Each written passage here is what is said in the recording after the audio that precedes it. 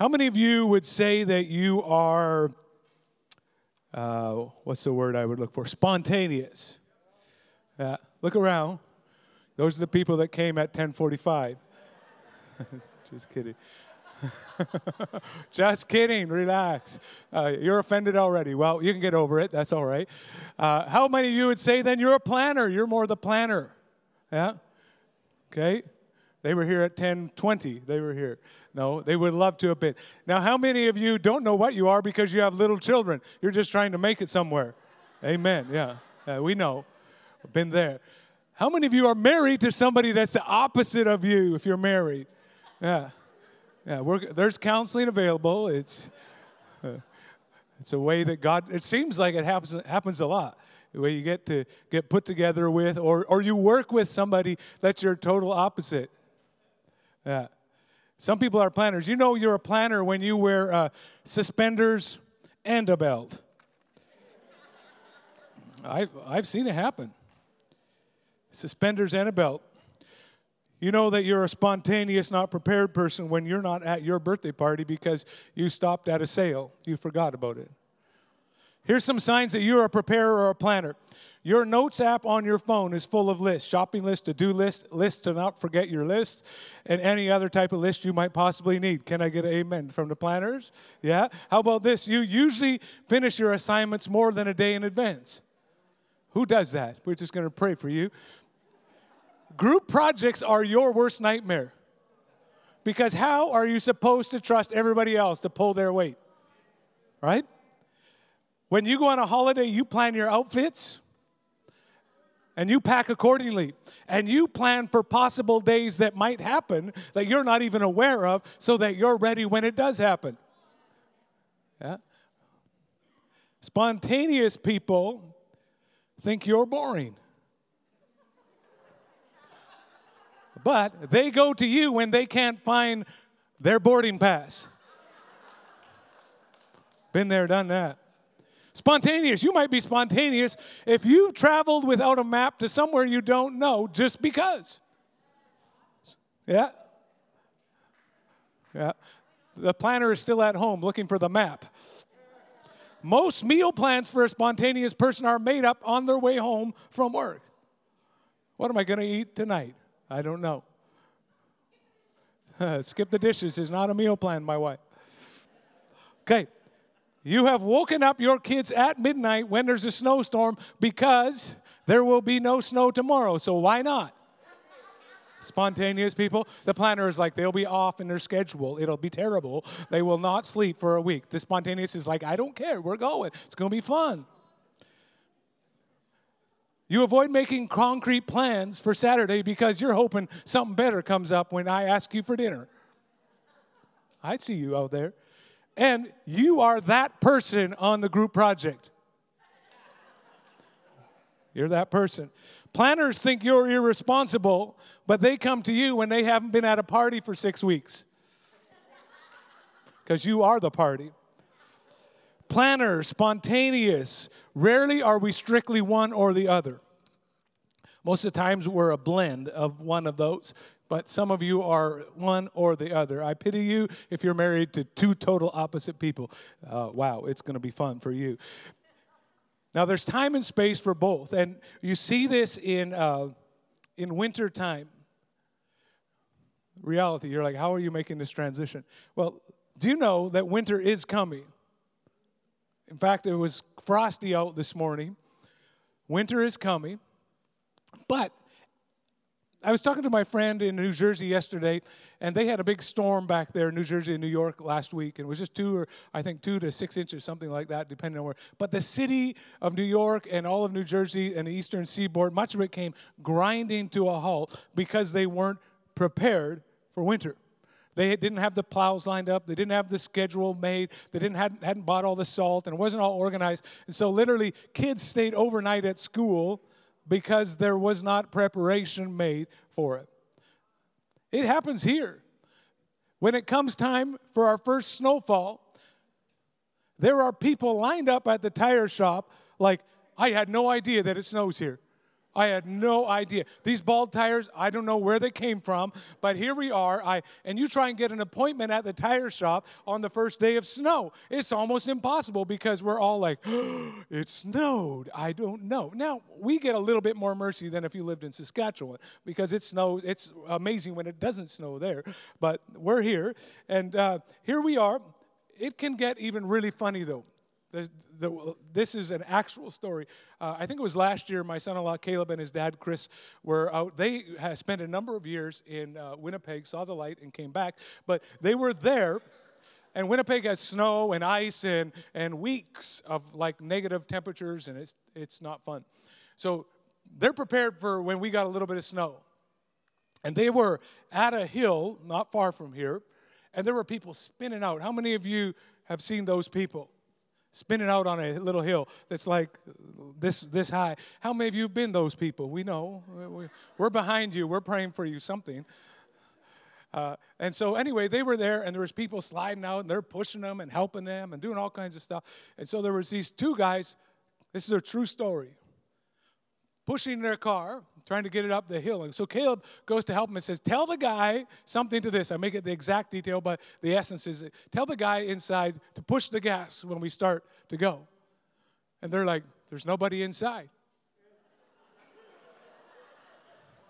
This is a true story. In our city, two guys pushing it at the back in park, trying to get it to go up the hill. That has nothing to do with preparation. That's something else. We're not going to go there right now. For real, no one was in the car. I mean, there's preparation. Oh, I didn't get my tires. I don't have chains. Like, nobody's in the car. I don't know how you can work with that one. Preparation is important. Preparation is absolutely important. It's vital. It's an important thing to do.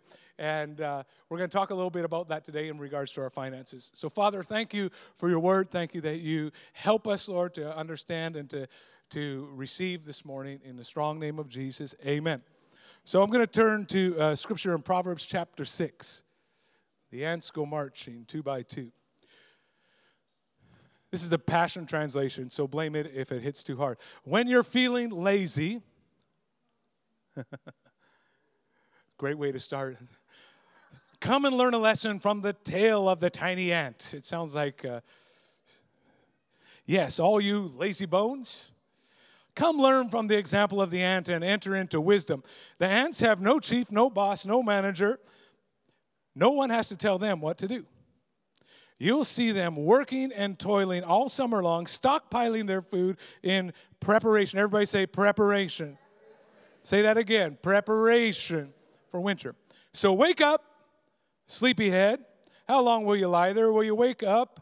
When will you wake up and get out of your bed? If you keep nodding off and thinking, I'll do it later, or say to yourself, I'll just sit back a while and take it easy, just watch how the future unfolds. Look at that. You lazy bones. What else do you say? Sleepyhead. All those kind of things. But we're not done yet. Don't worry. The earth has 4 creatures that are very small but very wise. We're going to look at one this morning. The feeble ant has little strength, yet look how it diligently gathers its food in the summer to last throughout the winter. Everyone say preparation. All right. There was a time when we had 3 kids, and we had this opportunity to live in a character house. I've said this before. A character house is just a house that builds character because you live in it. It usually means it's falling down in some way. So we had different seasons in that house. There's the regular seasons of spring, summer, winter, and fall. But we had slug season, where slugs would come, and you would see a track literally across the ceiling, and because you would find the slug on your plate in the morning. For real. Spider season came, when there would be loads of spiders moving all around. You had no idea where they came from, but, it's spider season. The one season that was the worst was ant season. These were not just regular ants. These were flying ants. And ants that would come and it would just start and then it'd be flying around in your house looking to get out in some kind of a way, in some kind of a fashion. Little knowing fact about ants is that, flying ants in particular, is that when it's springtime, when they've gone through the winter and it's time to go out, the ones that have survived the winter and actually been born in the winter are the ones that fly out. They're little queen ones followed by all the males. That's how way it goes. And these queen ants will fly a long distance until they know they're far enough from their home nest that there will be no interbreeding. Amazing, isn't it? This is all scientific right now. Now, here's the crazy part. They fly super fast. This is just all for free.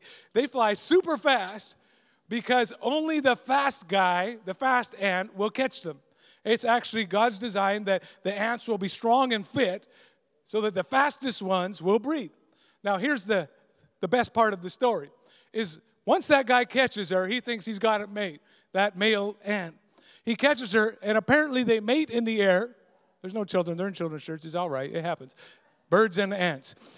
So they mate in the air, and as soon as they're finished, the male ant dies.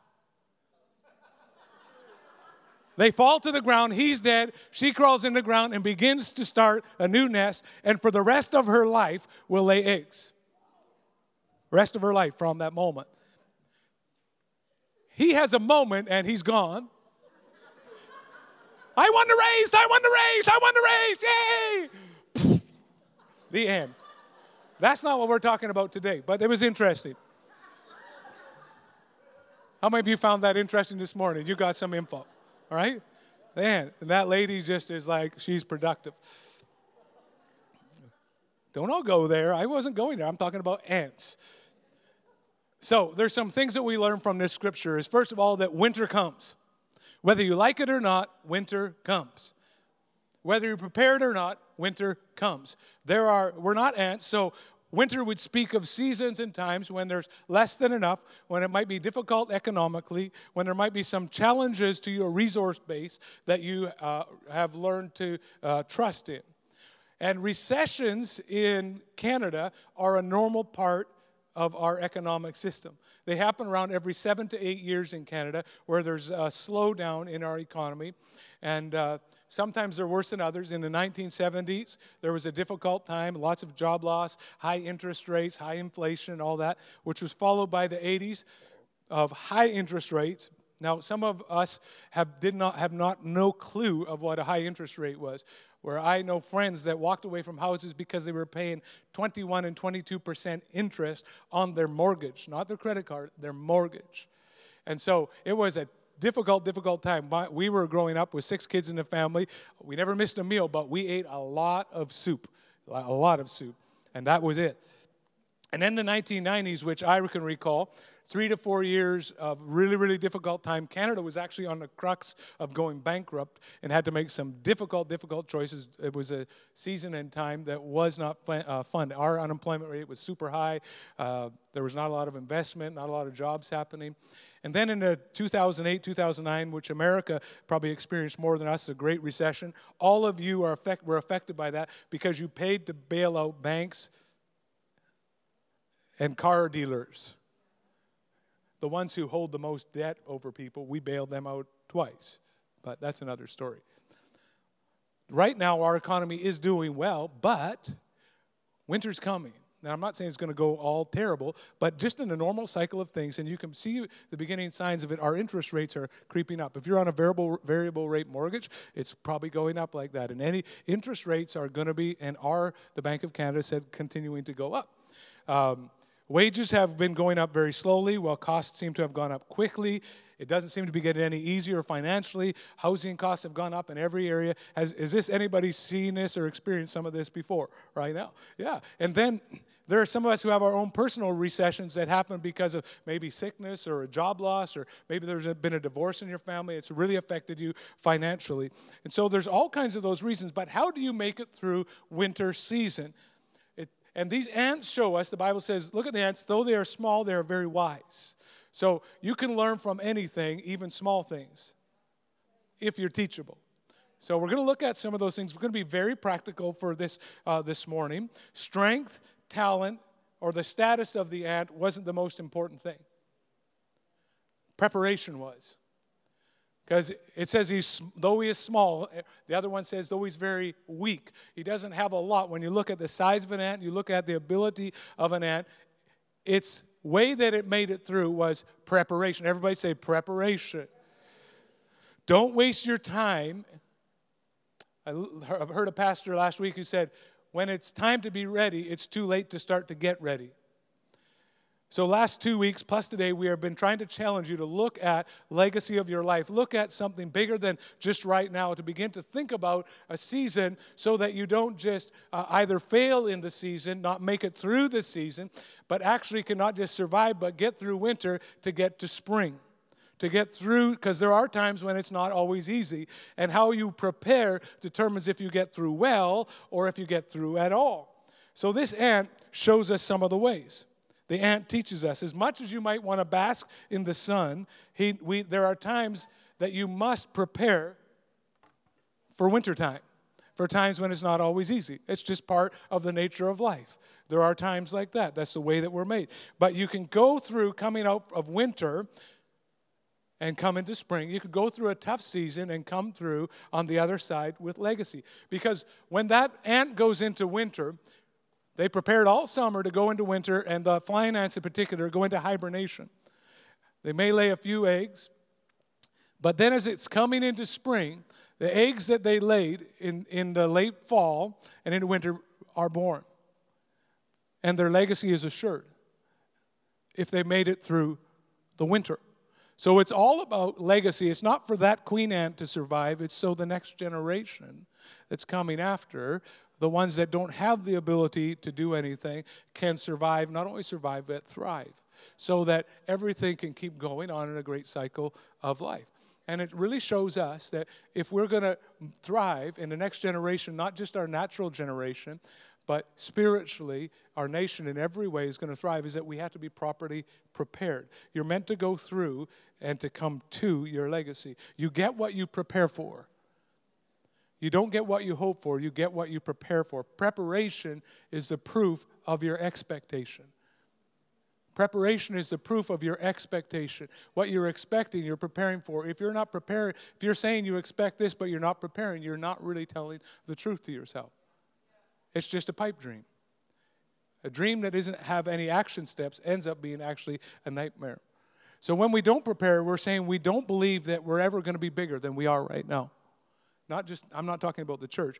I'm talking about us personally and the church. When we don't prepare for something that we don't see yet, we're actually saying that we don't believe we will ever see it.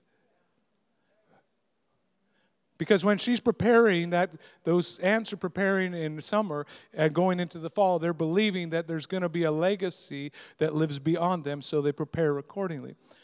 Benny Perez is a pastor I follow in Las Vegas. He says this: legacy is not about your lifetime, it's about your lifeline. It's because God will call you to things, will call churches to things, will call families to things that are actually meant to be fulfilled in generations, not just in one moment.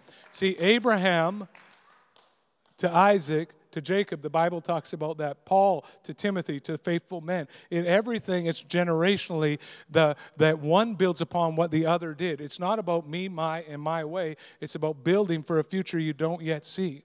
Building for a legacy that we don't have yet. And so when we talk about finances, I see three broad categories which we've been addressing, which is tithing and putting God first. Is kind of the foundation stone, because I'm just saying, God, I need your help in every area of my life. I'm choosing to trust you.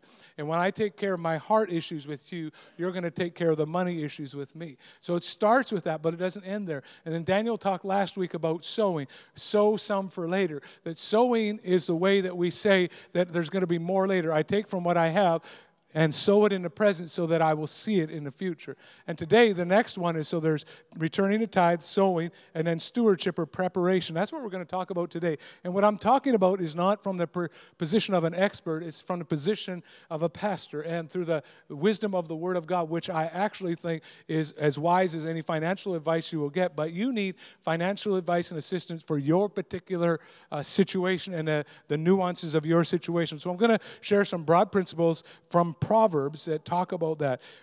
See, because some people would love to go into just pray and trust God, and that's it. Other people will say, I'm just going to handle my finances by myself. I'm going to sock it away. And we're not a church that teaches either of those. We teach both of them. We're a both and church. We believe absolutely in praying and asking God to help you in your finances, and then we believe in acting on that as well. We're a church that believes in the Word of God and the Spirit of God. We believe in worship. We believe in the Word. We believe in giving. We believe in saving. We believe in faith. We believe in planning. They go together. And somewhere, depending on where you are, you might need to lean a little bit more one way or the other. Maybe if you're so spontaneous you don't know which end is up, you need to lean a little more into planning. Maybe the planners needed the first 2 weeks of this. But wherever we are, generosity is God's tool to keep stewardship from becoming stinginess. Stewardship is God's tool to keep generosity from becoming silliness, where you're just throwing money out all the time and you never plan for another day. But generosity and stewardship together is how we build legacy. There's going to be some things going up on the screen. Can I encourage you, if you have a smartphone, if you're taking notes, it's easier. Just take a picture of the screen and look at it later, because I don't want you to miss anything, okay? Generosity plus stewardship is legacy. Legacy is putting them together, and it challenges us to be good stewards so that we can be more generous. The better you become at stewardship is the better we can become at generosity. But the fuel of stewardship must always be the faith of generosity. The fuel of stewardship must always be the faith of generosity. They go together. And so we've been looking at that. And so we're going to look at the proverb of the ant. We see that the ant did not just hope that they would make it through another day. She planned for it. She believed that she would get through winter, and that legacy meant she had to do some things today that was going to help her in her future. So right in the middle of the Bible, Proverbs is full of all these things that helps us, little sayings that will help you to live a better life. And so we're going to look at that today. But the point is that decisions we make today determine the stories we will tell tomorrow. Decisions we make today determine the stories we will tell tomorrow. And some of our decisions have to change if our future tomorrow is going to look different. And this is what we're going to look at today. Number one, decide to make a plan. The ant diligently prepares. Awareness is awesome. Action is better.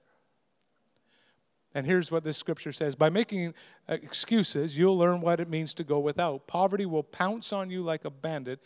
Look at this word picture. And move in as a roommate for life. Ouch. Plan. Make a plan. Procrastination never advances anything. What we don't tend to now will tend to go backwards later.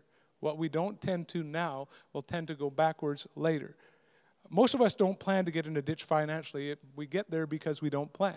It happens in all areas of our life where we neglect things, and soon we're in the ditch. Marriages rarely go from we love each other to we're getting a divorce. It takes a little over time. Everything that's negative in our life seems to take more work to fix than it does to do the positive things. For example, you don't ever have to fight. When you go into a store and you see something there that you're like, whoa, I didn't know I needed it. That's what Costco's like. You go there like, I had no idea I needed that. Somebody was looking out for me. I need one. In fact, I'll take two. I was thinking of this when I was at Costco on Friday. I was like, some of those packages are too big. You have to weigh. Will I still be alive before this stuff's used up? I don't know if it's just my age or what. I'm like, am I going to be alive when that 900 rolls of toilet paper? Anyway, But sloppiness in handling our finances can destroy us. We could have a good attitude. We could have a good heart. We can even tithe and give. But if we don't prepare, we can get in a ditch. It's not always what you have that determines your financial success. It's what you do with what you have. Shanda's grandma, who's passed away now, wonderful lady, we used to go to her house. And the first thing that you do almost any time of year, especially in the winter, you would find a blanket. Because I don't know that the furnace was turned on. I mean, like for 10 minutes and then it was off. And but the story behind the story is that at late 50s, she had lived her life for her husband, who was 20 years older than her. He passed away. And so from that time, she lived on tiny little pensions, Canada Pension, the other pension for low-income people, and then 2 tiny pensions from her husband's work. I think one of them was $75 a month, and the other was a little bit more than that. Literally, Hydro called her to find out if someone lived there. Because, like, the Hydro was like, the meter was like stuck, it seemed like, because she hardly ever did it. But she lived so carefully and so frugally, she made sure my kids had birthday presents. She was giving me birthday presents, and I was like, come on. Like, no. And finally she said, okay, I won't. We'll just do it for the grandkids. And so the grandkids got birthday presents. And when she passed away, she still had a nest egg to pass on to the next generation. Like, unbelievable. Like, it's not because she was extremely wealthy. It's because she really handled well what she had. So it's not always that. But lack of control with our finances can make us vulnerable to an attack that you don't see today. Can make you vulnerable to winter because you might lose a job. You might get a pay cut. Your business might see a downturn. Your rent could be increased. Whatever it might happen. So you don't have to struggle to make an impulse buy. You struggle not to make an impulse buy. Most negative things happen without much effort. You catch a cold, you have to plan for health. Anybody ever experienced that? You're like going around, man, I'm going to get sick. It's going to be amazing. Like, I'm going to do that. One of my kids did that once when her sister got measles, or not measles, what do you call them? Chicken pox. She was like jealous of all the attention. So she went and licked her sister where she had the little marks, and she got it to the nth degree. She planned for sickness, but because she wanted like ice cream and stuff. I'm like, we could have given you ice cream. It's all right. So plan, because desire without discipline is just a delusion. Desire without discipline is just a delusion. Number 2, decide to work hard. The ant picks up loads bigger than it. It's hard work sometimes. You've got to carry something that's bigger than you sometimes. If you're going to prepare for your future, it will take hard work. It doesn't just take ease. It worked hard in the summer when everybody else was at the beach. It was like digging under the hole in the ground. Work hard at your job and you'll have what you need. Following a get-rich-quick scheme is nothing but a fantasy. You might say, oh, the lottery is not the answer for your financial issues. And we might laugh at that, but 2014, the Bank of Montreal did a study on that. 34% of Canadians, that's their retirement plan. For real. In BC, 41% believe that their financial plan is winning the lottery. The troubling part of that is that when you take a moment to consider the odds of 649, you typically have a 1 in 14 million chance of winning the jackpot. This is what it means. The odds of winning will be equivalent to being struck by lightning each and every month for a year. And that's the financial plan of 41% of BCers. Okay? Some of us need to stop waiting for our ship to come in and start building it. So sometimes you have to do some things like go to trade school. Sometimes you might need an upgrade. Sometimes you need to do some hard work of going to university. You know, I say to my daughters that, like, you can live in one way or you can live in the other way. You can live with just in a retail job, which is no besmirching of retail jobs. I'm not saying that. Just when you're 19 and 20-year-olds, reach as high as you can. Like, go for it. Like, do the hard work of going for an education. Do the hard work. And if you're 35 and your life needs a reset, do the hard work. Go back to school. It might take you 2 years, 4 years, whatever it would take. Maybe be a police officer, maybe be a nurse, whatever stage of life. Do the best you can to take another step up. And some of you there's seasons and times, and it's not practical. I've known people to do that. And I've known people who haven't done it. It's no judgment. But ask yourself the question, do I need to be doing something a little bit different? And the third one, the decisions we make today determine the stories we tell tomorrow. Decide to get out of debt. The ant didn't eat everything in the summer. The ant didn't eat everything in the summer. There was always a little left so that they could prepare for the future. Look at this scripture, the Passion Translation. It's stupid to run up bills that you'll never be able to pay or co-sign for the loan of your friend. Save yourself the trouble and don't do either one. In Canada, household debt is around 170% of disposable income. In other words, the average Canadian owes about $1.70 for every dollar of income. Some will be higher than that. That's average. That ratio has gone up from 100% in 20 years, so a 70% increase over the last number of years. The first thing, and the reason why it's important is I had a boat on Vancouver Island for a short time. It was not the most amazing boat. It was an old boat, but it worked most of the time. And I remember driving away from the shore, and I looked in the back, and it was flooding with water. And when you have an old boat, you're like, it could be anything. It could be really anything. You're like, what is it? Looking around. And then this was the funniest thing. We had forgotten to put the plug in. There's a drain plug that has to go in. So we rushed back to shore and got in and put the thing in and pumped it out. And now I could have spent all my time pulling the kids on the tube with the pump running, trying to stay ahead of the water. Or I could put the plug in and stop the leak. And some of us, one of our most key financial decisions is to stop the leak. Stop the leak. Don't wait. Prepare for a season. Be brave. Be bold. Start with the smallest one and start attacking it, and then move on to the next one and then the next one. Try to challenge yourself to not buy anything you don't need. Next one. I think we're doing okay. Decide to be contented. Ants don't grumble about what they don't have. They just work with what they do have. And in our culture today, your worth so often is valued and measured by what you have, what you think you have, what you shouldn't have, the house that you have. None of it really matters to Jesus. Just ask Jesus what you should have and be happy with that. Philippians 4 says this, I know what it is to be in need and I know what it is to have plenty. How many would agree with that statement? You know what it is to be in need at times. You've known what it is to be in plenty. Some of you, I'm waiting for the plenty side. Some of you, I have learned, Paul says, the secret of being content in any and every situation, whether well-fed or hungry, whether living in plenty or want. So here, what is the secret? He said, be content. But how do I do that? And the next verse is beautiful. I can do this through Him who gives me strength, through Jesus. Because sometimes the battle for your heart is really strong. And we need the help of God to be content in our situation, to be content. Doesn't mean you don't have dreams or anything like that. It just means I don't allow my emotions and my feelings to lead me. I let Jesus lead me to what He has for me. How can I do it? Through Christ. Somebody said, I can do this. Let's say that strong. I can do this. When God sees you happy with someone else that He's blessing, He can't wait to do it for you. The decisions we make today determine the stories we tell tomorrow. Decide to save. The ant stores up in the summer. So start by saving. How much do I save?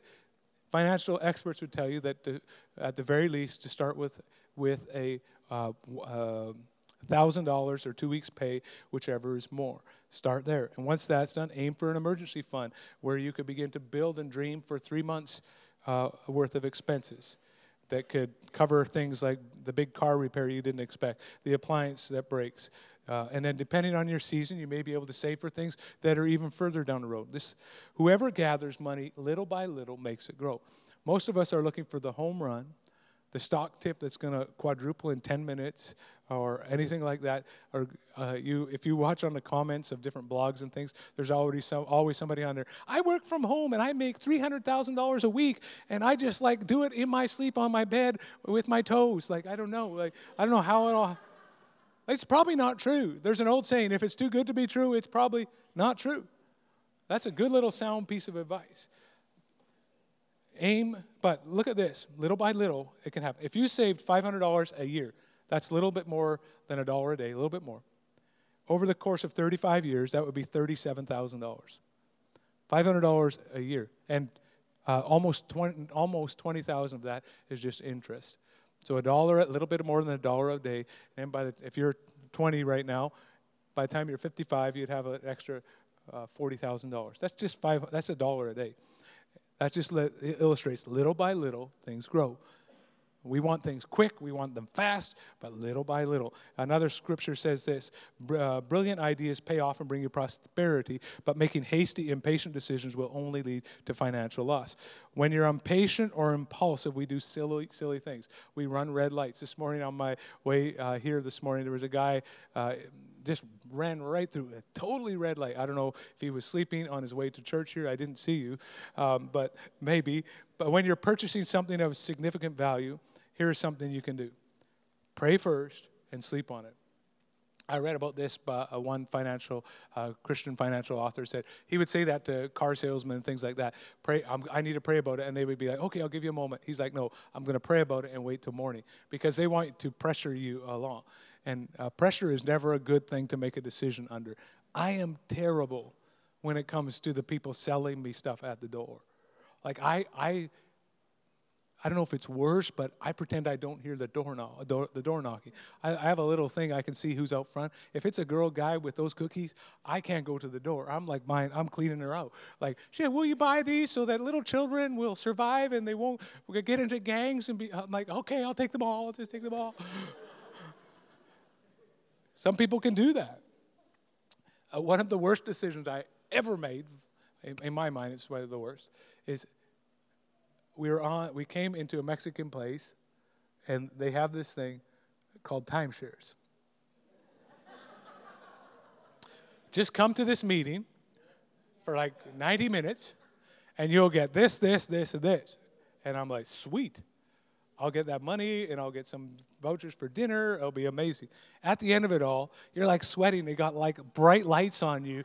Somebody's holding a gun to your head, and they're like, if you don't buy this now, your children will die. You're like, I got to sign up now. That's how you feel. It's not actually what happens. So I bought one, and recently I just sold it because it was a terrible decision. It just cost money. I don't know if any of you have ever made a bad decision before, but I have. If you've made hasty, impatient decisions, chances are you might be in some level of difficulty. The way out is pray first, take it step by step, and begin to move. And that's where the next one is. Decide to get help. Ants work together. They all work together, do their part. I love this verse. If you solicit good advice, then your plans will succeed. So don't charge into battle without wisdom, for wars are won by skillful strategy. The likelihood is if you're in a spot where you wished you weren't, it's because either you didn't know or you didn't know the impact of it, or you knew and you thought it didn't apply to you, or you just didn't know. And there's no judgment with that. It's just the reality is that sometimes we make dumb decisions. If you've ever made a dumb decision, just put your hand up. If you ever made a dumb decision, look around. Come on, some of you should have your hand up. Some of you should put both hands up. We're having fun. Relax. It's a difficult topic. If you need help reorganizing your debt or reorganizing your finances, you're not sure where to go to plan and budget, there are nonprofit organizations out there helpful that could help you. Seek out help. You have to be proactive. We have this amazing thing called the internet that is full of a plethora of information, almost too much information. So you're going to look for, can I put them up? There's some places that can great help to you that are Canadian, that are not for profit, that can really help you in reorganizing your finances. Doesn't mean that everything's in a ditch. It just means, man, I need a little bit of help to get back on track. There's all kinds of resources on there you can call confidentially, and they can help you. And you might be ready and need to go into battle debt. There are ways and strategies to do that other smarter people know how to do that, can help you. You might need to build up a retirement plan. You might need to do something to reorganize your finances. They can help you. Who knows what you might need to do. But there are people that can help you. There's lots of resources. Marvin, if you can come. I think I have a Bible here. I just felt to do something that's not in my notes just this morning. Marvin's going to come on. Come on all the way up here, Marvin. He'll just take a moment. So Second Kings in chapter 4. There's this amazing. I'll let you sit down. There's an amazing story of the wife. It's a story of a woman who. It says this. It says the wife of a man from the company of the prophets cried out to Elisha, "Your servant, my husband, is dead, and you know that he revered the Lord. But now his creditor is coming, so to take my 2 boys as his slave. In other words, she said, I'm in a situation that I never anticipated being in. I'm in a financial situation where I don't know what to do. I don't know how to get from where I am. I just know that trouble's coming, and I don't know how to get out of it. And I love Elisha didn't respond to her and say, well, how did you get there, you dummy? You shouldn't have done that. I can't believe it. He was a prophet too, and oh my goodness, he didn't listen to that sermon on legacy. Terrible. No, Elisha says to her, how can I help you? So much shame around this issue that we fail to ask for help. The first one that we can, because we talked all about these practical things today, but I'm a pastor. I can't get away from, there are times when we've done everything that we can, and it's simply not enough. And he said, well, how can I help you? He says, tell me, what do you have in your house? She said, I have nothing here except a small jar of olive oil. And then he goes on to tell her, go get pots and pans from all your neighbors and bring them into your house. Bring them all. Don't ask for just a few. Go all to your neighbor. I want pots. I want pans. And then bring them into your house. Pour the oil into the jars, and each is filled. Put it into the side. I just have a little. Bring them all in. And according to your expectation, he filled. It was filled. It says that they brought just the house is just full of all these pots and pans. Brought them into her house. And God did something supernatural that took what she had to take her from where she was to where she needed to go. Because it was about legacy. Her 2 sons were about to go into slavery. So here's my point in all that. Is that there are times when you've done everything that you can. You're going to make the decision to be a tither. You're going to make the decision to sow into the next generation. You're going to do your preparation. You're going to do all that. But you're still saying, God, I absolutely need your help. I absolutely need your help. I don't know what to do. And I believe that there are all through this room, because I know the statistics of our nation, that there are people in financial issues for some of you, no fault of your own. Some maybe you made a difficult decision. Some you don't know how you got there. Some of it's debt, some of it's all kinds of stuff. But I'm believing that as we begin to put into place, putting God first, sowing, doing our preparation, and say, God, I need your help, that there's going to be something supernatural that God can do. As I was praying this morning, I came to Marvin and I was like, I'm feeling like I should do this. And it's not something that was like in my plan to do. But what I'm going to do in a moment is... I've watched Marvin for 30 years. Yeah, a long time. And actually, your house on 124th Street, I think was the first time I was there.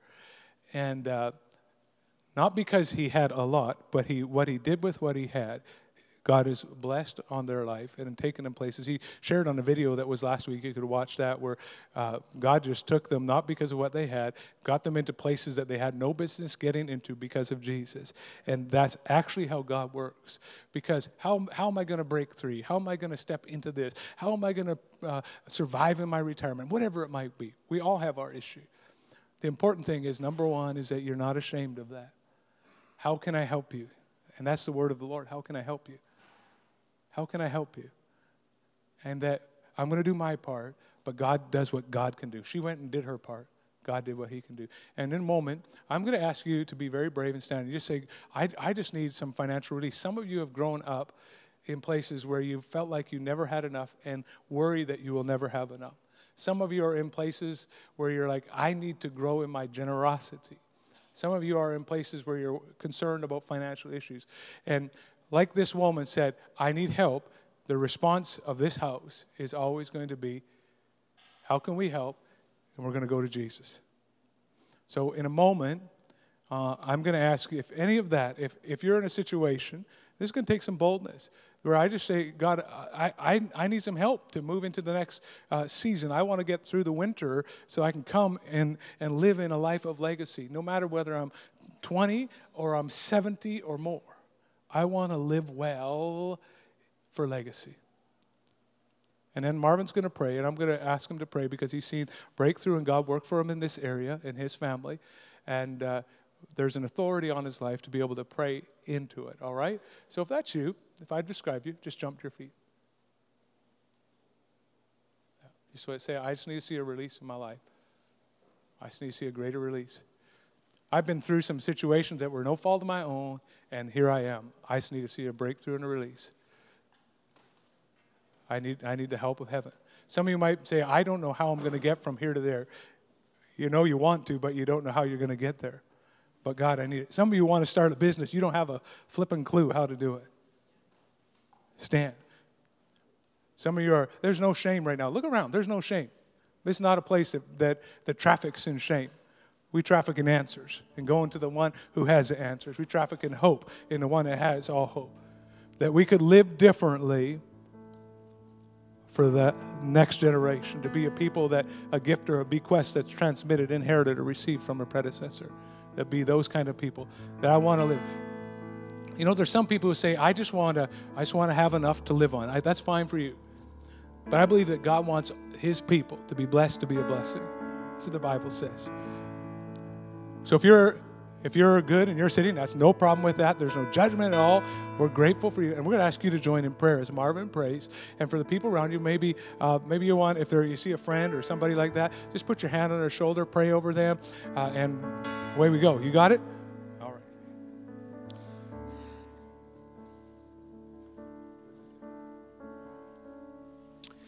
Father, we thank you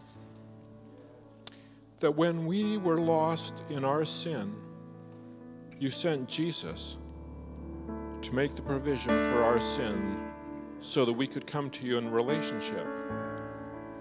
Lord, there was no way for us to break the chains of sin in our life, but you made the way. You sent your Son to die for us, to make the provision. And so, Father, we admit to you right now we've made mistakes. Lord, we confess to you in our mind right now, we confess to you the mistakes that we have made financially. You said that you are faithful and you are just to forgive us our sins, to cleanse us from all unrighteousness. So, Father, we now thank you that you have forgiven us for our failure. You have forgiven us for our lack of planning. You have forgiven us for our impulsive buying. You have forgiven us for running into crazy debt. And now, Father, we're asking you to come and cleanse us from all unrighteousness. We're asking you to cleanse our mind, to cleanse our spirit, to cleanse us on the inside from those impulsive things that have led us to where we are today.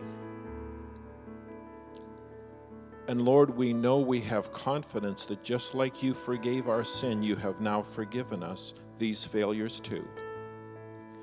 And so, Father, we're asking you now to bless. We're asking you now, Lord, to close the doors of where we have walked before. Close the door so that no man can open those doors. And Father, we're asking you to open the doors of blessing. We're asking you to pour out your blessing, that you will make a way where there is no way, where you will make it possible where it was impossible before. That, Father, you will help us, you will strengthen us, you will lead us. You will help us to cast down imaginations and every thought that exalts itself against you. That we would bring every thought into captivity to your word, your principles, your purpose, and we would walk in it. So, Father, we release your blessing. We release your blessing upon each and every one who is on their feet today, who has admitted they have made mistakes. We come before the courts of heaven, and you have declared us not guilty. So, Father, now we release blessing. We release your goodness. We release your faithfulness. We release your prosperity. We release your blessings upon your people. Be glorified, Father. Be magnified in the midst of our finances, in the midst of our situation, in the midst of our circumstances. We release your goodness and your blessing now in Jesus' name. And everyone said,